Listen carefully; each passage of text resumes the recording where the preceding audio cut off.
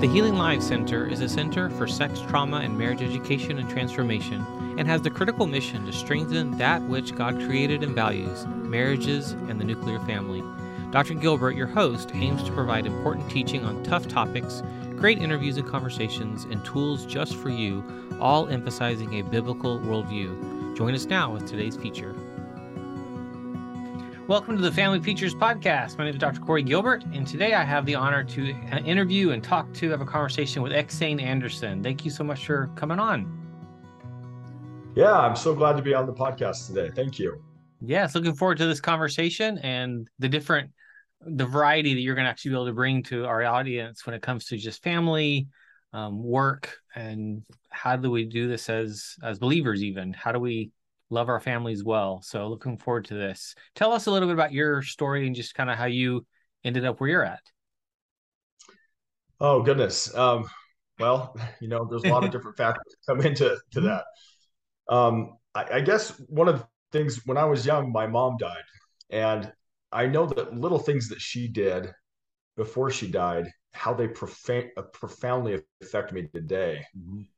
And I felt recently that I just need to share how important it is um, to be a good dad, to be a good parent, to take care of our families because of some of the little things she did that still so profoundly affect me today. And I can tell you more about that, but that's kind of where I'm at right now. Yeah. And that's huge to think about how, because you were young, like how old? You Well, I'll were. tell you, I was, if you want, I'll tell you a quick story here. I was Sure. 8 years Oh. old. Mm-hmm. Um, and let me back up just a little bit. When I was 8 years old, I used to like to draw trees, and I Mm-hmm. draw them. If you can imagine, I draw every little branch. Draw the little twigs. I draw the little leaves, even the veins in the leaves. And you can imagine a tree with maybe a dozen of individual leaves and branches drawn. I went to see how the other kids drew trees, and I went to school and I saw how the other kids drew trees. They drew with kind of two lines, a little poofy cloud on top. And when I saw how the other children drew trees, I stopped drawing them the way I used to, and I started drawing them the way the other children did. Well, I found out later that when my mom saw this, that she shed a tear. I mean, she cried. She really cried. You can understand why. Well, fast forward a few years anyway. I was at a little league game. I played, and by the way, I was kind of pathetic. I there's a couple ways to do little league. You can either be good and actually hit the ball. If you were pathetic like I was, like just hold the bat out and the ball would hit the bat and fall. It's called a bunt. As an 8-year-old, as an 8-year-old boy, I had one bunt the entire season. I was pathetic, but I'm not here to tell you how bad I was. Something happened after this game. When we got done with this game, I went home and my mom started complaining of a really bad headache. She said it was worse than childbirth, which I haven't experienced. Some of the reviewers may hear, but she complained about a headache. My dad, it wasn't typical for my mom to get headaches, and my dad became concerned and said, "I'm going to take mom to the hospital." Well, I remember standing there in the front room of our home, and I gave my mom a hug and said, "I love you," and they drove away. Hmm. Well, this was a little bit odd. I'd never had this. I was a little bit concerned for my mom, and I went to my uncle who just happened to be visiting us that day. And I went to my uncle and I said, "Is my mom going to die?" And he said, "No, she's not going to die. She probably just has a migraine. Just relax. She'll be okay." And I said, "Do you promise my mom's not going to die?" He said, Oh. "No, she's going to be fine." And I wanted to believe him. I went downstairs, and he was well intentioned. I went downstairs. I climbed up on my bunk bed and started reading this book. I could still remember it. It's a book about squirrels. Mhm. And anyway, I waited for my parents to get home, and they didn't get home. And Mhm. I waited. Finally, it was probably, I don't know, two or three in the morning. I probably fell asleep. The next morning, I woke up. I was a little tired, a little anxious. I went out to see if I could find my parents. And I opened the door to my room.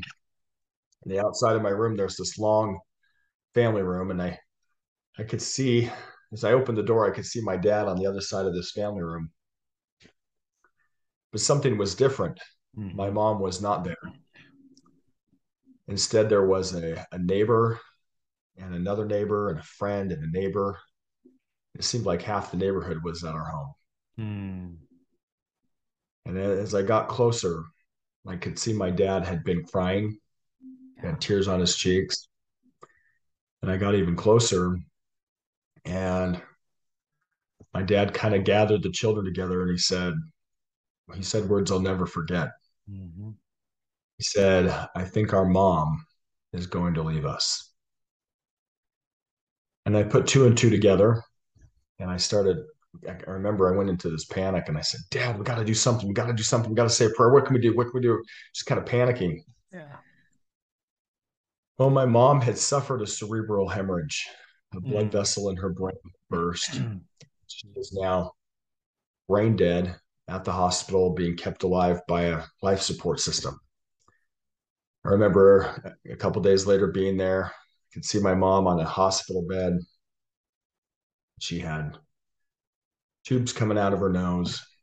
Mm-hmm. She was being kept alive by she couldn't breathe on her own, so she had a respiration system was kind of inflating and deflating her chest in a way that seemed really unnatural to me. And I was scared. Mm-hmm. I mean, and it came time for them to unplug my mom from Mm-hmm. the machine. And I remember when she did that she kind of crinkled up and turned bluish. Oh. And I remember wanting to give her a kiss, Mm-hmm. but I was afraid to because she didn't look like my mom. So I went and kind of kissed the air a couple inches from her face, and I walked out. Mm-hmm. Well, I got to tell you, when I left, a friend of our family was an anesthesiologist there. He said, your mom went from being crinkled up to where she kind of spread her arms out all by herself, almost like she was coming into a beautiful place. Um, and my mom died that day. Mm-hmm. And as an 8-year-old boy, I watched her die. Mm-hmm. Well, here's my question for you. How do you think I draw trees now? I got to tell you, I draw them the way my mom would want me to, Yep. which is the way I see them. Yep. In fact, I've shared this story with audiences many places. I'm sharing it with you right now, figuratively. In this very moment, I'm drawing trees the way I see them right this moment, right this very second. And I felt like, um, I've done some things in the business world, but I can tell you the things, just that little knowing that my mom wanted me to draw trees the way I see them. Mm-hmm. Yep. That's all I needed to know. And there's things that I've done and that are affecting her grandkids who she never met that will continue to affect generations for hundreds of years, probably more than that. That because of the kind of parent she was, that she's, and I could give lots of examples, but it's so important to be a good parent and to realize, what you and I do in business. There's some noble things you can do in business. I'm not trying to discount anybody who's built a business or who's successful or what they're doing, but you've got to realize, give it 10 or 20 years, most businesses are bankrupted, disrupted, spot sold, Yep. totally different than they are today, and they're not going to last that long. Right. But the kind of parent you are goes on for longer than you can imagine. I mean, let me give you just one example. Go ahead. Generations. Sorry. Yes. Go ahead. Go ahead. Many generations. I mean, let me give you just one obvious example and a less obvious example. An obvious example would be, so I live in the United States of America. I'll tell you the reason I'm here is because hundreds of years ago, more than one of my ancestors decided to get on a boat from Europe and come to the United States of America. Right. Well, that choice that they made, that one choice, and this is an Mm-hmm. obvious example, it affects the language I speak. It affects my economic opportunities, my educational opportunities.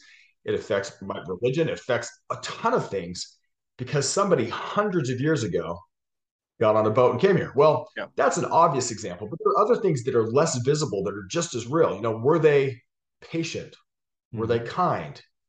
Were they drunk? Were they a good keyed in parent or kind of checked out? Those kind of things too can be passed down for a long time. So true. And of course we can change them, but the influence can go on for a really, really long time. And so it's so important that we realize that right now, today, you and I, and everybody listening, if you have children, is raising and influencing people you've never met hundreds of years from now. Yep. Your choices today are literally raising people you will and influencing people you will never meet. So what are you doing today? Because those choices are not just going to last today. They're going to last a long. Anyway. Mm-hmm. Well, and so the title of your book, what's the title of your book? Well, I have two. I wrote a business book, but I also wrote one what's called What I Want My Children to Know Before I Die, which is probably the more important one by far. Exactly. What I want my children to know before I die. And that's actually you attempting to really put on in print lessons and a guidance for them, right? And memories too, I'm sure. That's right. And my mom, she kept some journals, and I treasure those journals. And yes, she was only 32 when she died. And I think, man, I would love to have more of her thinking. I'd love to have a little bit of mom advice from time to time. And I thought, I'm going to take the time to write this book for my children so that if something were to happen to me today or tomorrow, right, or whenever, they would have something they could say, this is how my dad thought about things, and hopefully it would be a benefit to them. Neat. And I think about kind of in the beginning of you sharing your personal story, what you shared was about the moment that she died. But when you go backwards, it's amazing to think that in just 8 years young of life, how much she had already affected you, changed you, grown, developed an imprint on you, which is why this matters probably more than we can ever imagine when we focus on business and we focus on money and accomplishing things. This is such a critical part of why we're here and our calling as parents. You're exactly right. I mean, you're right. She had a tremendous impact on me during those first years of my life. I haven't given my mom a hug for over 36 years I gave her that hug before she left. Yeah. But there's things that are almost as good as giving your mom a hug, and it's feeling her influence. And I feel it all the time. And a lot of the things that she did, the way she treated me, the way she listened, few things that she said, just little comments here or there that took less than 5 seconds. Yep. I still remember, and they profoundly affect me today. So if you're a stay-at-home mom or stay-at-home dad, you're a stay-at-home parent, and you're helping your kids, you may think, well, gosh, I'm not doing anything glamorous in the world. In reality, you're doing something more important that's going to have more effect than anything else. Amen. And we have done a horrible job of discounting that job, like the importance of raising your children, being an influence of your children. It's almost all about go conquer the business world, go conquer the world, or what can I get, my accolades, versus, yeah, you got another snotty nose, another dirty diaper, another drama from school or whatever else it is with your kids. Our relationship with our children is imperative. Our influence is imperative. It is so much. And you know what? Interspersed in those dirty diapers and interspersed in those snotty noses and interspersed in the little school dramas, there are some golden moments that will influence your kids for a long time. And you're right.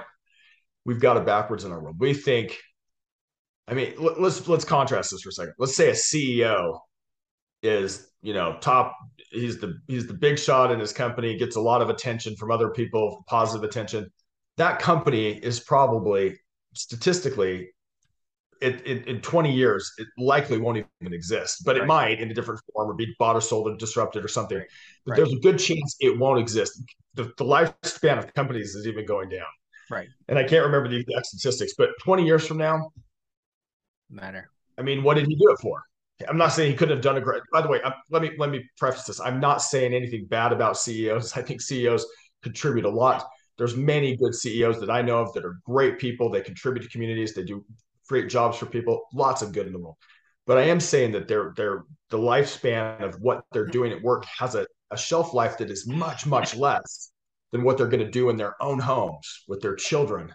And sometimes we think, well, I'm going to go be away for 50 weeks a year so I can go conquer the world. And then we realize Stephen Covey, who wrote The 7 Habits of Highly Effective People, he said a lot of people climb the ladder to success, and they get up to the top, and they realize the ladder was leaning on the wrong wall. So now I'm this hotshot CEO, but my family life is in shambles. Yep. My kids don't know me, and my wife wants to divorce me, or we have a really, really rocky, strained marriage. But I've got a ton of money. Yeah. Well, the truth is, we all go out of here with exactly the same amount of money. We leave it all behind. Yeah. What kind of legacy did we really leave? Yeah. Well, I remember a dad I was talking to a long time ago. He was trying to build a house for his family. He was a construction guy, and so he had the means, but also that was his job. And I remember at one point he was a brand new believer, and I was like, you're trying to build something for your kids. His two sons were like, I think 8 and 10, that by the time you have it, they're probably going to be gone, and they're missing you. They want you. You're not present because you're working like to the death almost for something that in your mind, you're right, this could be nice. They don't need or want that. They want you. Be present. That's exactly right. Our time with our children is so short. It goes so quickly, and the time is the valuable thing. It's not the things we give them. Some people want it. It's not what we give them monetarily. It's not what we give them in terms of physical goods. It's those moments. Yep. So valuable. Yep. I know just right before we got on this call, I was upstairs with my middle son. He's leading the court of honor on Monday night at our Boy Scout troop. And so we're working on the script for who says what, who does what, and all that. And it's his first time to lead it. And he's this assistant senior patrol leader, and just kind of neat to watch him start taking on that, where our older son's done it before. And then later today, we'll probably go get our Christmas tree. So go cut a Christmas tree down as a family. But the problem now is our oldest has a job. So timing of when he's available and be able to all go is hard. And I mean, there's stages, and changes are hard. And so our daughter is actually grieving that it's like, but we all have to be there. We all have to be there. And she values that family being there as a family, but things do change, and the investment we have in our kids. Now, something that when I was kind of getting to know you a little bit, that you made the comment, and it kind of stood out to me, and I think it's important for us to talk about, is you said you are the CEO of your children's education. What does that mean? You are the CEO of your children's education. Such a great question. Thanks for asking. So I was talking to my brother, and my brother, he got a degree from Harvard, actually, in education. And whenever we talk, we both really like to talk about education. And as we were talking, one of the comments he made, he said, the best outcomes come for education when parents act like the CEOs of their kids' education. Now, as you're a father, I'm a father, there's fathers listening to this, mothers listening to this. I think it's important to realize that you're the CEO. We're not just going to pawn it off to the next, whoever's the closest, most convenient thing. Now, that doesn't mean that we can't use a good public school if we decide to do that. As a CEO, I may decide to outsource to a public school. I may decide to outsource to a private school or to a charter school. I may decide to outsource to a karate teacher or to a Chinese tutor or to a violin teacher. Yep. And I may decide to homeschool them because I think I can do this better than I think I could outsource it because I have the time and resources. But the point is that we're not asleep at the switch, just letting our kids being raised by the nearest government-run school. And not to say anything bad about some government-run schools are great. Some of them may be lacking in some areas. Yeah. But as a CEO, I can say, look, I'm going to do this myself, or I'm going to outsource it. If I outsource it and they're not meeting the criteria that I want to instill in my kids, I have a right to say, I'm going to get a different supplier. I'm going to fire you, frankly. I mean, and then we're going to get somebody else. Now, the The other thing too that was really interesting, I got to tell you, one of the things I was talking about with my brother, this goes along the same kind of the same vein here. We were talking about what is the most effective way to teach somebody. Like if you had no limit on money, if you had no limit on resources, how would you teach in the best, most effective way? And as we were talking, we came up with this idea. What if you could just follow around the person that you really wanted to be like? Like let me give you an example. In the business world, let's say you could follow around, let's say you wanted to be a hedge fund manager because they make a ton of money. In fact, I think they're the highest paid people in the world, actually. So you want to be a hedge fund manager. So you said, okay, right now, the current system is you'd have to go to school, get really good grades, do phenomenal on a GMAT test at some point, and get in hopefully to an Ivy League school. Then you'd probably have to work a couple decades at least, put in your dues.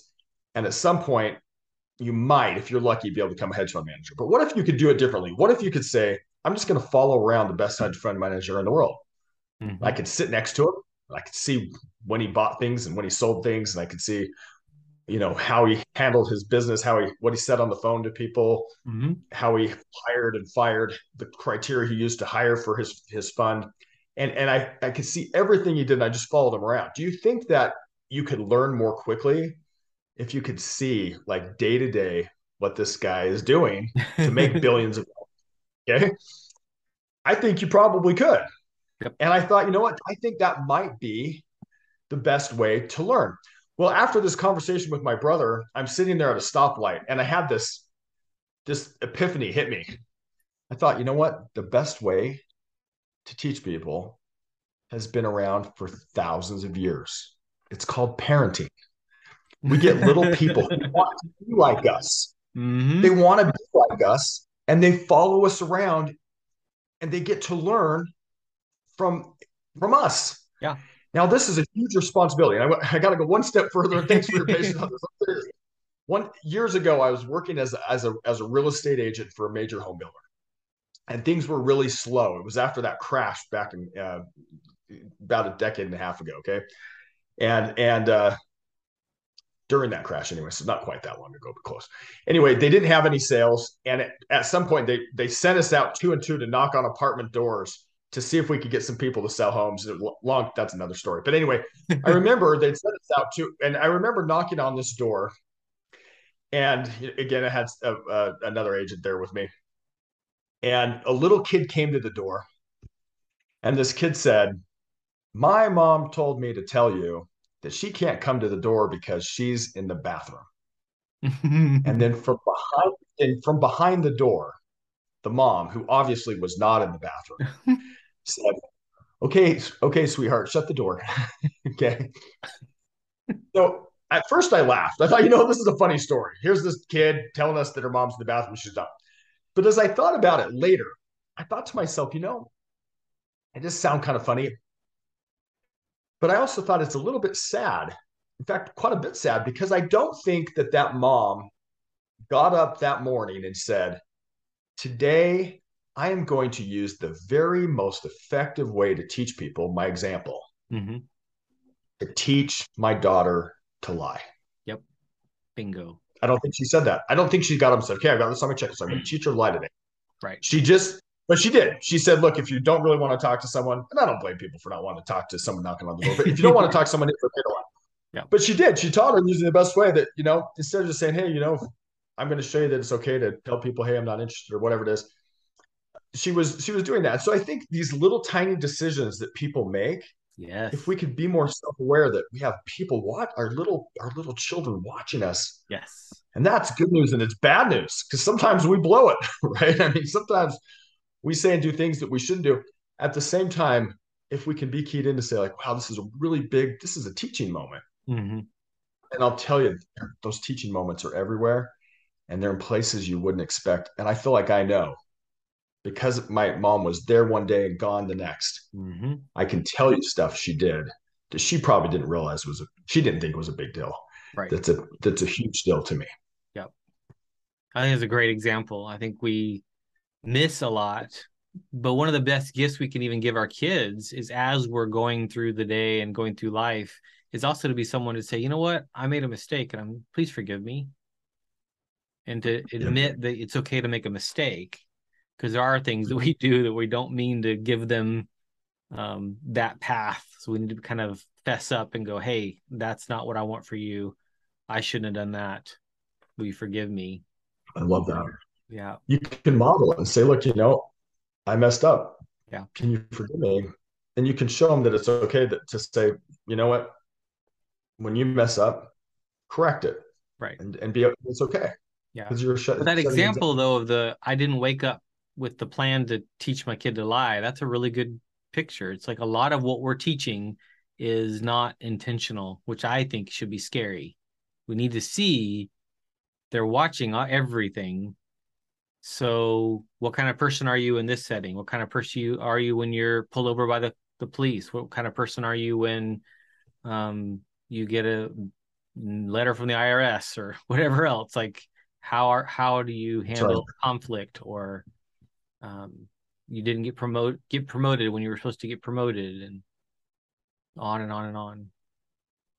And so you're exactly right. If we can really work on ourselves, it's kind of that cast the mote out of your own eye first. Like, work as hard as you can on becoming the best version of you, so that your kids can see this version of you.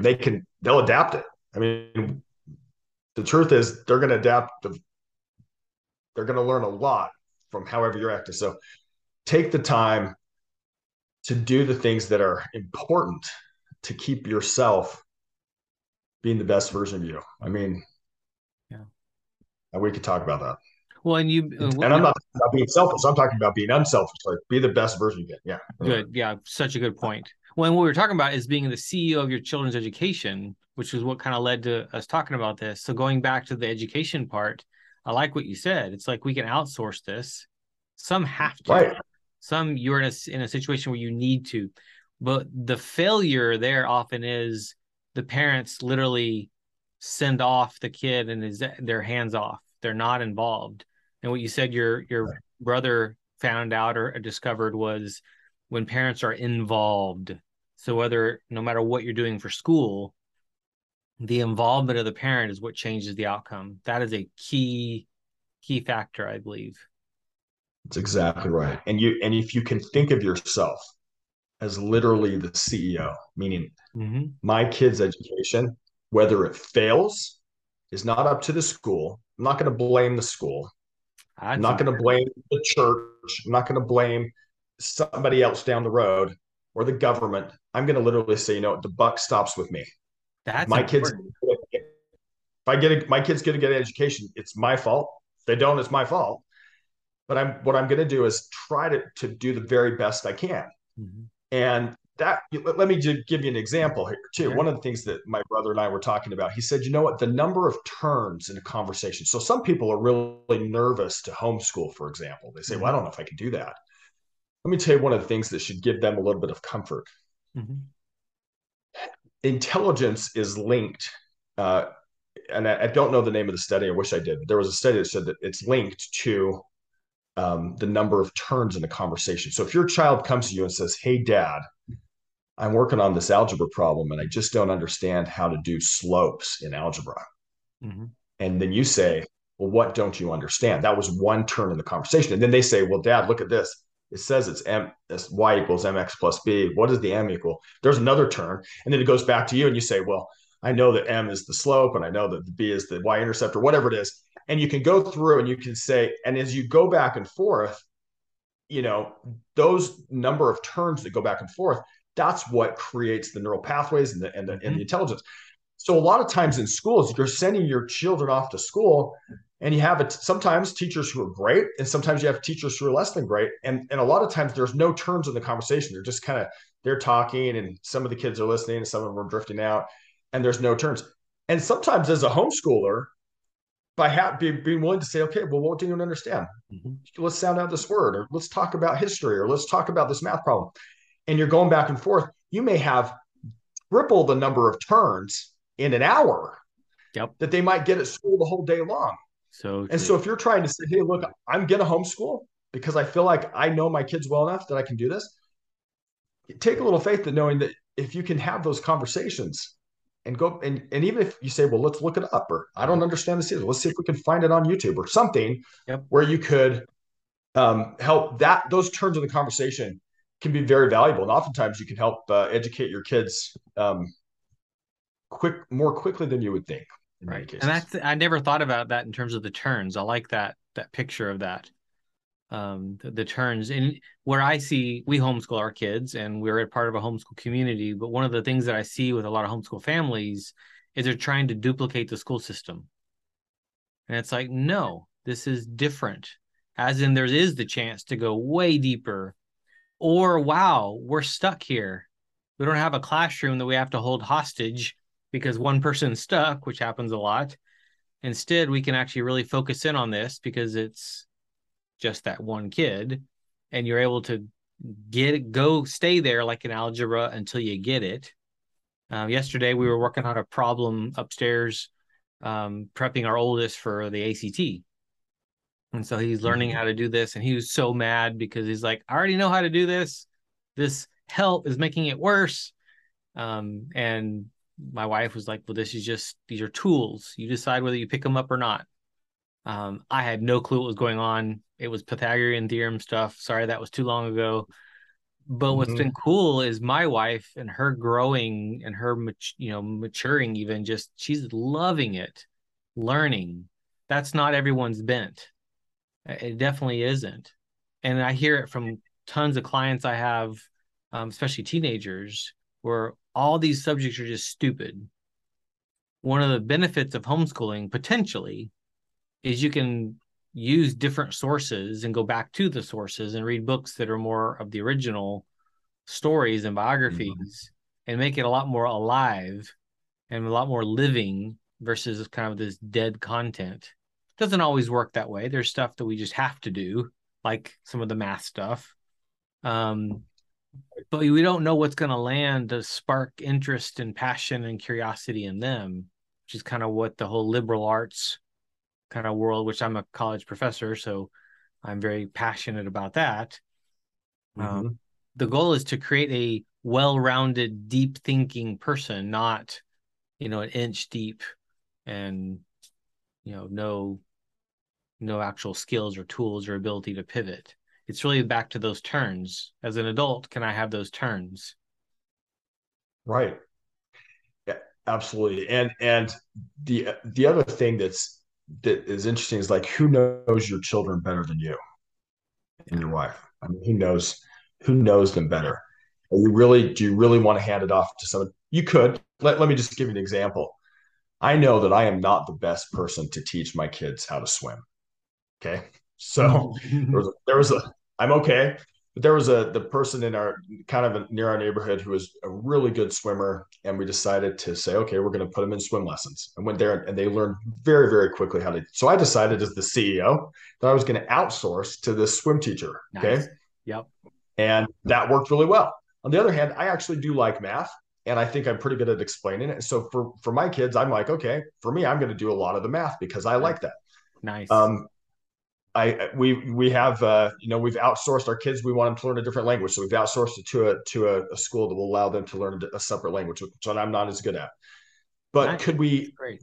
So it's not like you necessarily have to take the whole thing on. The important part is that you, with your stewardship as a dad who knows your kids better than anyone, who knows what's best for them, who loves them and cares for them, take that role and say, you know what, I'm going to find a way to help you achieve. And it comes down to me because I'm your dad. And I'm going to teach you using the best way that I can teach, which is by my example, which hopefully I won't blow it too many times, right?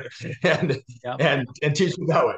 So yeah. When I told my oldest recently, we were on a trip together, and I said, what I hope you discover at some point later, probably in your 20s or even later, is that the decisions that I made for you were extremely intentional. They were very much on purpose. The certain boundaries that I put or the things that I didn't let you do, you're not going to understand it now, and I understand that, and I'm sorry, but I hope one day you will. But you may not. You might hold this over my head the rest of your life, and I hope not. But I'm hoping that one day you'll see that my wife and I are a team, and we're doing this strategically, not haphazardly. That's a very different model than a parent that is basically outsourcing and they're not being the CEO. The buck doesn't stop with the parent, because what they end up doing is just complaining about everything, blaming the school, blaming the church, blaming this system or that system or this teacher. No, Right. It ends with me, and it starts with me, it ends with me. I love that CEO mentality that you're talking about. That's so helpful. If every parent would say, my kid's education is up to me. Yep. Doesn't mean you're the best at doing it, but you take that level of responsibility. I think things would be there would be a lot better outcomes than we're seeing now, when it's just like, well, it's the school's job to educate, or somebody else's job, or just pawn it off. It's not.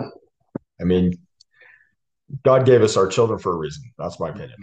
Well, I had a question last night in one of my classes. One of the students asked, what about these single moms who are working 3 jobs trying to just make ends meet, and they're very absent with their kids? The question that came to my mind as he was kind of unpacking this question was, yes, there are some, probably a lot, that really literally are just trying to make food and rent. And my hat's off to those single moms who are trying their hardest. Good for them. Yes. Yeah. But there are some, probably too many of them, that are trying to give their kids something that they didn't have, that the kid would probably rather their mom over whatever it is that the mom is trying to make up for. Or they're trying to make up for something that they feel like the kids are missing out on, like not having the dad. And so they're trying to give them things, so stuff, or a nicer place to live, or a bigger place to live, or a school, that in the end I go, you know what? The kid wants you. In the end, they would probably give up that special team or having that nice bike to have you. Well, let me first of all say this. To any single mom out there who is trying their best to give their kid a good life, my hat's off to them. And I realize there are circumstances that I don't understand in every situation that are different. And so for any single moms out there who are working hard for their family, good for them.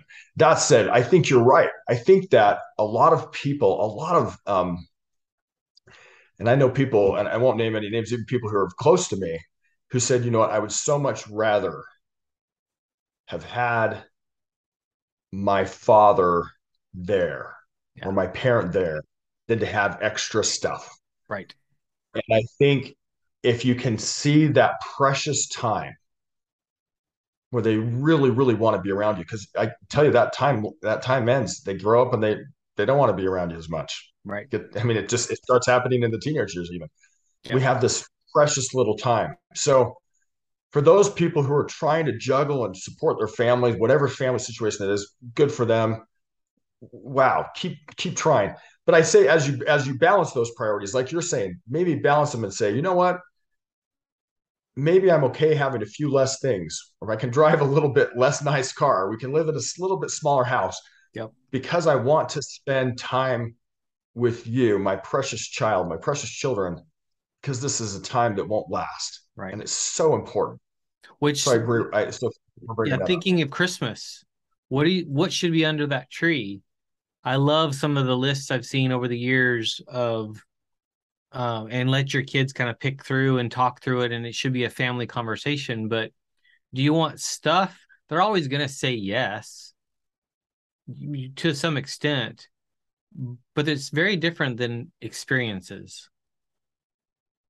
Yeah. Like instead of just stuff, what about tickets to a concert or tickets to a play or a trip here? Or, hey, let's mom and dad, or mom and a child, or dad or a child's going to go do this overnight thing here, or go play this game there, or something together experience is going to be much more valued over time than another video game, or another toy, or another this, that, or the other. We started investing in our family with our kids from a young age in camping equipment, because we're a very outdoors family. And so from a young age, they're getting a sleeping pad for Christmas, and they're getting, a backpack and that kind of stuff. The crazy parts to keep changing in sizes, which is so annoying. They shoes outgrow, coat you outgrow. And so this year we're realizing we need all new winter gear. And that stuff gets expensive. So trying to find it at Goodwill, but yeah, the experiences to me is a big deal versus the stuff. Your kids might say they want the stuff, but in the end, it's going to be what you can do with them, adventures you can take with them. Yeah.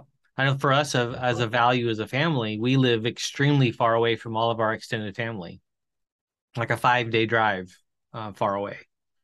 And so our value has been road trips. And so we ended up getting a car that we knew could handle it. And we've put 100,000 miles on that sucker just in the last few years doing those road trips. But then it was also our mortgage had to be able to be such that we could handle to pay for those road trips. So a number of years ago, my income went down a little bit. And within 3 weeks, we had our house put on the market. We're like, we're not going to let the house hold us hostage. We want to have the bandwidth to do what we value. And so we sold the house in a matter of weeks, moved to a different place, and we had the bandwidth to keep having those road trips. And so talking to your family, one of the things we've done around the dinner table a couple of times a year is kind of a whiteboard and how do you define our family? And it's neat to see that some of those values we've instilled in them is they know that we go to church. That's a non-negotiable. That we have a relationship with the Bible, and that we that's an important part of us. That we serve people, but a lot of it's also been that we do stuff that's outdoors. That we go see family because they can't come see us as easy. You know, what are your values? That's also I like the term there, being the CEO, guiding your family, leading your family. I love that. And I love that. Two thoughts came to mind when you said that. Thanks for sharing that. You know, the other couple of years ago, my wife and I decided to take our kids on a road trip. And we have a little tent trailer and we loaded up the car and put our tent trailer on. And in 24 days, we went through 30 states and saw a bunch of all kinds of sites, historical sites, all kinds of things. Nice. Had some great conversations in the car. And I got to tell you, my wife, when I first said, let's go on this trip, she came from a family where they didn't do very many road trips. And she was like, I don't want to be in the car that long. And I still said, well, let's just try it. And it was interesting because when we pushed back for a while, I mean, honestly, by the way, I'm married to an angel. She's awesome. Just want to put that up. Awesome. Yeah. But what happened? But it was interesting because when we got to the end of this trip, she now wants to go and do another one. She goes, that was so awesome. She said, oh, let's do another one. And it's so valuable to have those times in the car where you can talk about things, you can see the historic sites, you can see other kinds of sites. And it was a really, really, in fact, at the end of the trip, I started crying because I knew it was about to be over. Yeah. And I thought, what's a valuable experience?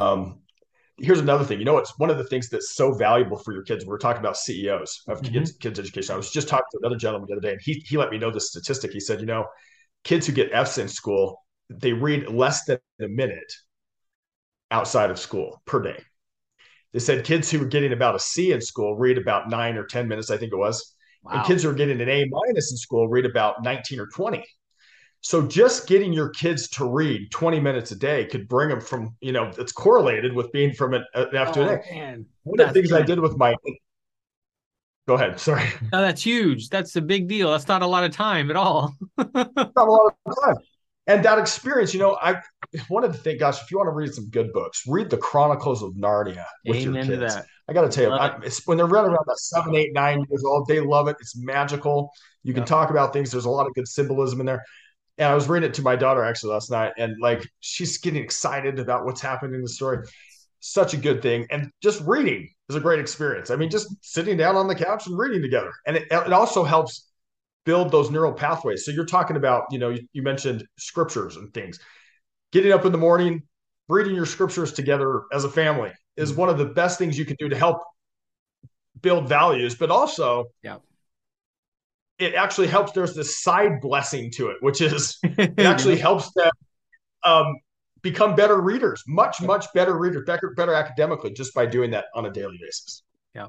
It's interesting to watch kids who always carry a book with them everywhere they go versus the kids that, again, haven't looked at a book, haven't read. I heard a stat recently that said that the average American reads less than one book a year. Like, right. We have like bookcases that climb the wall. Like, we have books everywhere. Our life is all about books. My wife and I both have piles of them right here. To realize that's not normal. That too normal is even a mom and dad that doesn't read. So why would the kids ever read? Again, they're catching what we do. And if we don't touch the Bible, they won't. If we aren't reading, they're not going to. So being willing to put your devices down, turn off the TV, put the phone down, put the tablet down, put the computer somewhere else. Just spend time, read with your kids. Yeah. Even if it's just 20 minutes here or there, consistently over time is going to make a huge difference. Yeah. I got to share one more thing that just came to my mind. One other thing and I give a lot of credit to my brother because a lot of the suggestions he's given to me have been really phenomenal. He said to me, you know what? There's this book called The Power of Positive Parenting by Glenn Latham. Mm-hmm. And it's a phenomenal book. It's a book about parenting, and it basically has this premise. It says behaviors are like seeds. Mm-hmm. And attention, if you can imagine, I had a pitcher of water in my hand here. I water the behaviors that I want to see grow with attention. Well, have you ever seen a parent? The parent walks in and says, well, I can't believe you stayed out till 3 a.m. last night. You didn't make your bed. You're getting a C- in math, and you're playing too many video games. Well, what's that parent inadvertently doing? They're actually watering with attention the behaviors they don't want to see grow. Mm-hmm.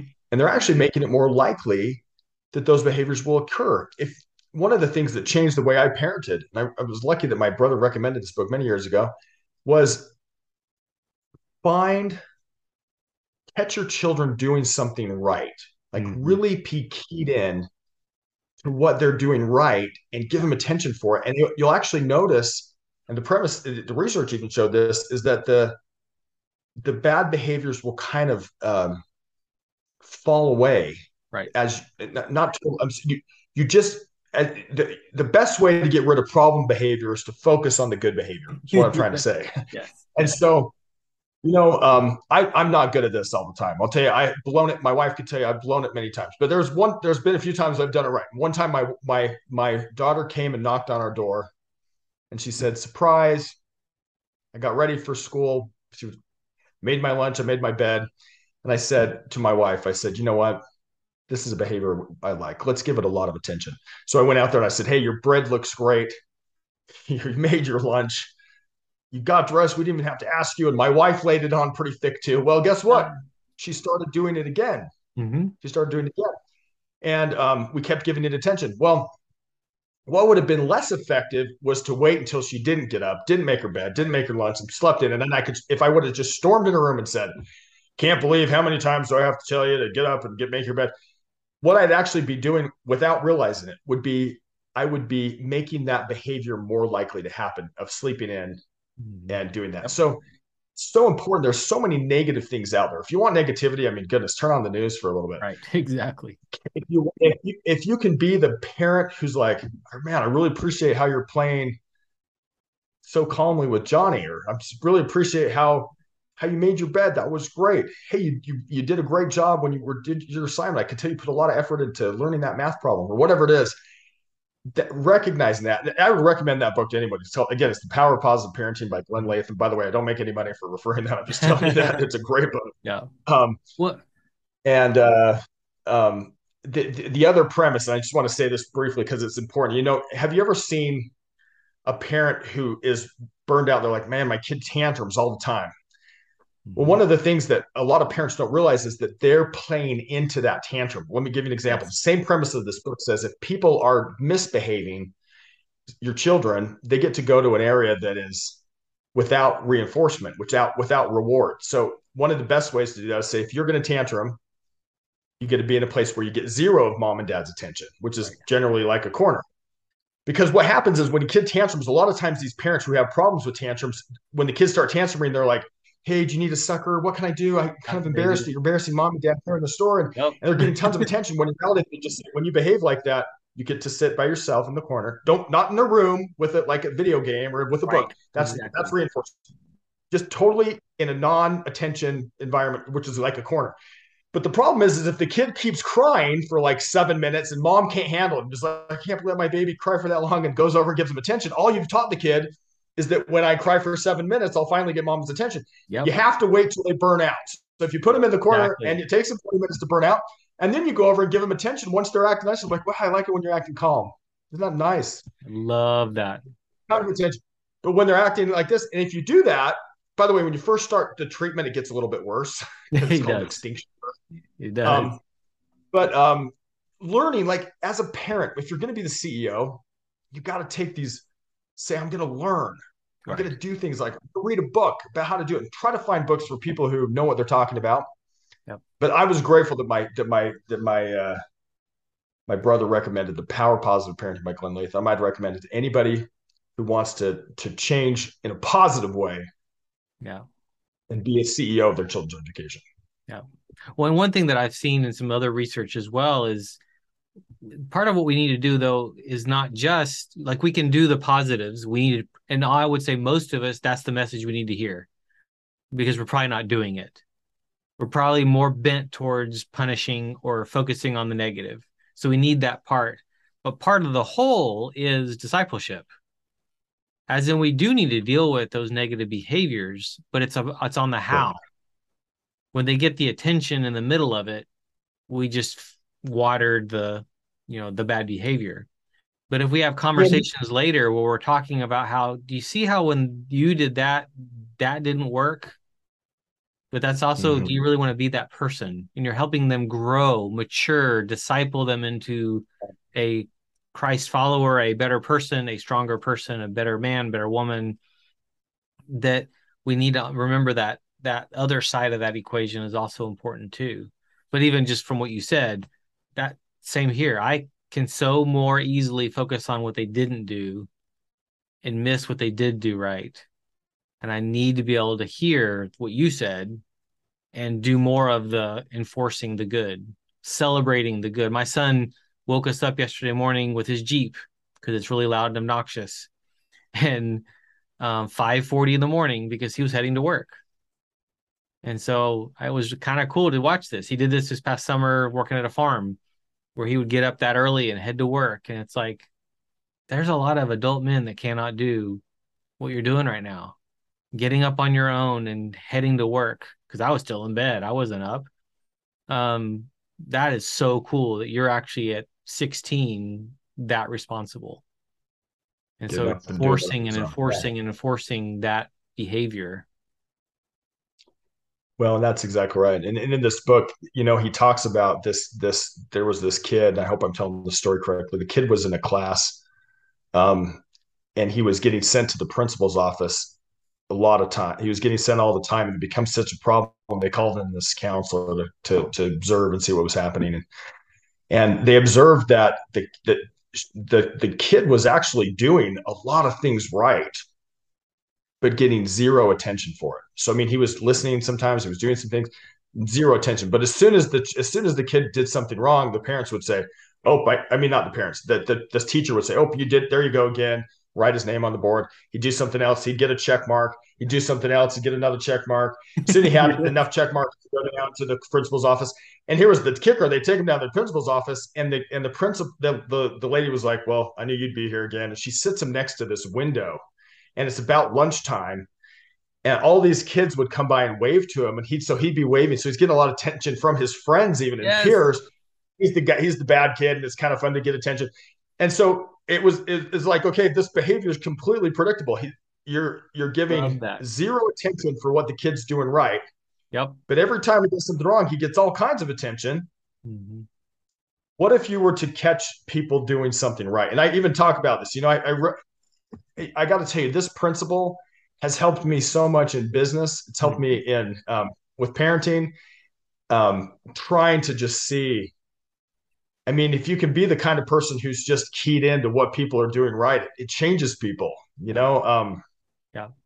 And I could tell you story after story. Probably don't have time for it, but I'm saying the ways it's helped my business or in a sale or negotiation. Mm-hmm. And but it also works with children. You know what I'm saying? So you're right. Yeah. Obviously, you've got to be able to talk about the consequences of, when we make bad decisions. There's consequences. There's principles that govern, or consequences. Let's talk about them. Let's make sure we're trying to follow Jesus Christ. Let's but also be the kind of person who's like, let's point out what you're doing right. You know what I'm saying? Yeah. Well, and you're a person that's in business. You in business for yourself. You work. You're a hard worker. But even the conversation that we've had today with this podcast has been centered around, you can be as successful as you want and could possibly be in business, but it means jack diddly. It means nothing if you're failing at home. The critical nature of marriage, of the family, of parenting, of the home, we are losing that. There's a fight against that in our culture right now. The value of the nuclear family, the value, and they act like, oh, it's a social construct. No, it is from the beginning. And it's always been, and it always has been an ideal that when we try to reinvent it, it falls apart. One man, one woman, husband, wife, in marriage, for life, with children that are invested in those children. That's where we win, which then amplifies the wins on the outside when it comes to business and other things. There was a wise man, I think it was Neil Maxwell, that said something like this. He said, if we don't fix marriages and families, and I'm probably misquoting it, so let me just disclaimer that right now. He basically, everything else we do will be like straightening deck chairs on the Titanic. And let me tell you what I mean by this. So we may, you can blame it on, say, politics and say, well, it's their fault. It's the conservatives, or it's the liberals, or it's the Republicans, or it's the Democrats, but the truth is, or we need more police or less police, or we need more social programs or less social programs. And those are valuable discussions. But the truth is, if we don't fix marriages and families, if there's not enough good parents, there will never be enough policemen. Yep. One of the quotes this guy said. If you don't have enough good families and parents, you're not going to be able to have the government fix it. Do you see what I'm saying? We don't want to be straightening deck chairs on the Titanic. We want to be plugging the leak in the Titanic, which is strengthening marriages and families. If we can fix that, you're right. I don't believe it's I live in Oregon, and that's near Portland, Oregon, and Seattle, which has been a lot of the center places of all the riots and a lot of the immaturity. And one of the things that I think about every time that we would hear about these riots, which are an hour away, is like every single one of those people throwing a chair through a window or feeling entitled was raised by somebody. And I'm like, this scares me. Those kids who became young adults were created by somebody and raised by somebody. But what's missing? Love and affection and intentionality and reading to them and actually boundaries and ethics and morals and values. And a lot of the studies show that a lot of people who are in prison right now, frankly, didn't have effective, good keyed-in dads. A lot of the dads were absent. Exactly, that's the key. We're being a good dad, and I'm not saying anything to diminish moms, but the research shows that they're highly correlated with dads, which is, when you have a dad who can say, at 6 years old or 12 years old or 13, we're going to treat people with respect. We protect others. We protect the vulnerable. We provide for a family. They can look up to him and learn from a dad who's keyed in. That's really, really valuable. And you're right. When the dad's not present, a lot of times that the correlation of people in prison is very highly correlated with fathers are key. who are not present in the home. Yeah. And I wish I had the study for that, but I've heard it from multiple places. And then single moms, one of the things that I tell single moms is, no, you are not dad and mom. You are just mom, which means you need to have a community around you where you have other dads, maybe even your own uncles or your own dad, but other men investing in your kids. I love in our Boy Scout troop having single parents that join, and we tell them, it's like your son, you're entrusting your son to us. and mom, you're not invited in a sense of we only have dads on our campouts. It's only dads because we're under men's ministry and it's men mentoring sons. That's our model that we're following. And as a single parent, partner with people. The church, to me, that's an area that the church might need to step up on a lot more when it comes to ministering to single moms, is providing those places. And I think they do in a lot of places through youth group and Awana and other tools. But the men that you put around those kids growing up will be a higher value than you realize to that single mom. Don't do it alone. You're not meant to do this alone. And the sad thing is, interesting thing is as you said, moms, you're important, but dads, you're actually probably more important to the future of that young man and young woman. Well, I think both are super important. Like, let me give you an example. I think as a man, I believe my job is to be a protector, a provider, and to preside in my home. In other words, to lead my home. Yep. And I think my wife is better at nurturing than I am. She's awesome. She's good at nurturing. You know what I'm saying? Yep. I think both are important, but to discount, I think a lot of times people in our society, they've discounted that we don't need, the dads are just kind of not as important. Yeah. I think they're both very important. It's important for a child to have a dad and a mom, and to be able to have both that nurturing and that learn the importance of that. In fact, a lot of the social ills come because of that.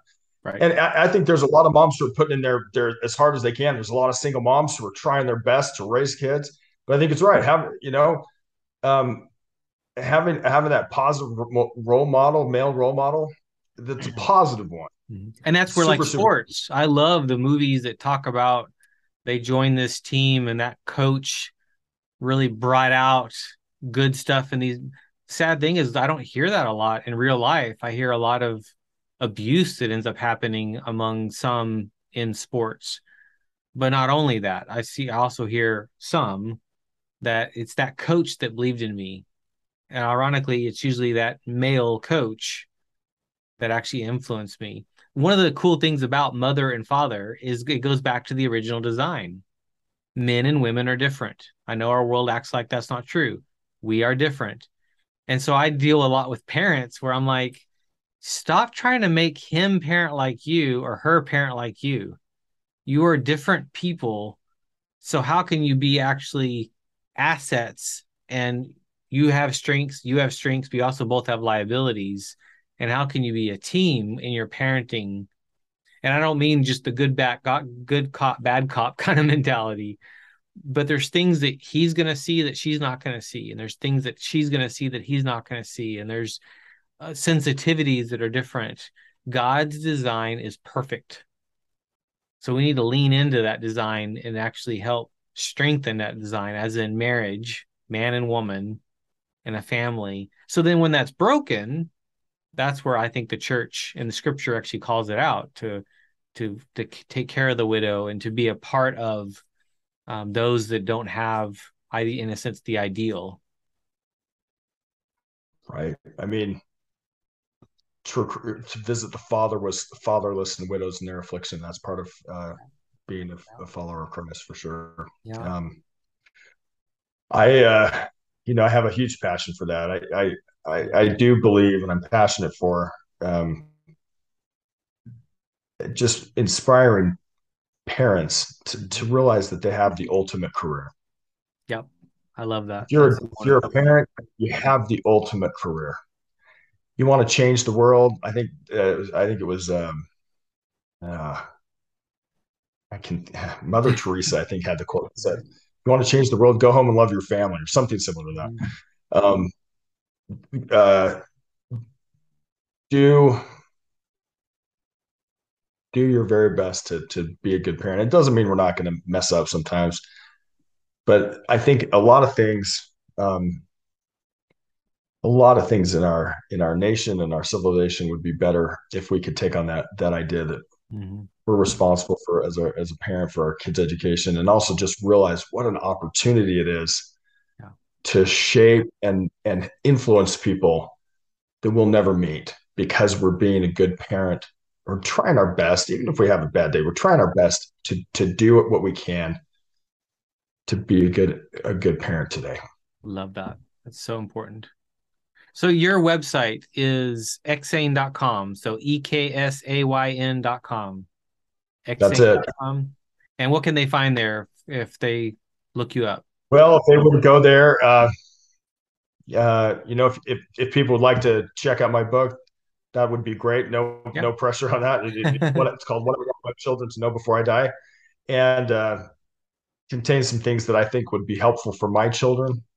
And some parents may decide to teach their kids slightly different things or totally different things. But the point is to realize that these children were given in your stewardship. Yes. Do everything you can to be a good parent and teach them what you know you need to do. What's your business book? I wrote a book called The Key to the Gate, and it was I was lucky a writer on Forbes decided to write an article on it. Nice. And it's about how to get past decision makers past gatekeepers to the decision maker and make connections in business when you're trying to get a product or a service in front of somebody. And I remember you saying that you did that and you got the notoriety in terms of Forbes, but one of the things you realized was my heart's more passionate about something different. Well, it is. That's neat. I think love that. I would much rather whatever you and I, like I said at the beginning here, whatever you and I do in the business world, it's not going to last that long. It may last for a decade, if we're lucky, a little longer than that. But whatever we do in our own homes is going to last for so much longer. It's going to go on, I think, forever. But we could even argue hundreds of years. It's going to have a massive. Jesus returns. Till Jesus returns. Well, Exayn, it's so great talking with you and so great getting to know you a little bit, some of your story. And this has been a very valuable conversation. I hope it's encouraging to those listening, and they can find out more about you at, again, exayn.com, EKSAYN.com. And the link will be in the show notes. And so thank you so much for this conversation. Thank you, Corey. Appreciate you having me on your show today. Honored. Blessings. Thank you.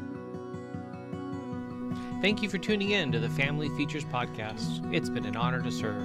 If you're struggling and in need, Dr. Gilbert provides a free consultation for new clients.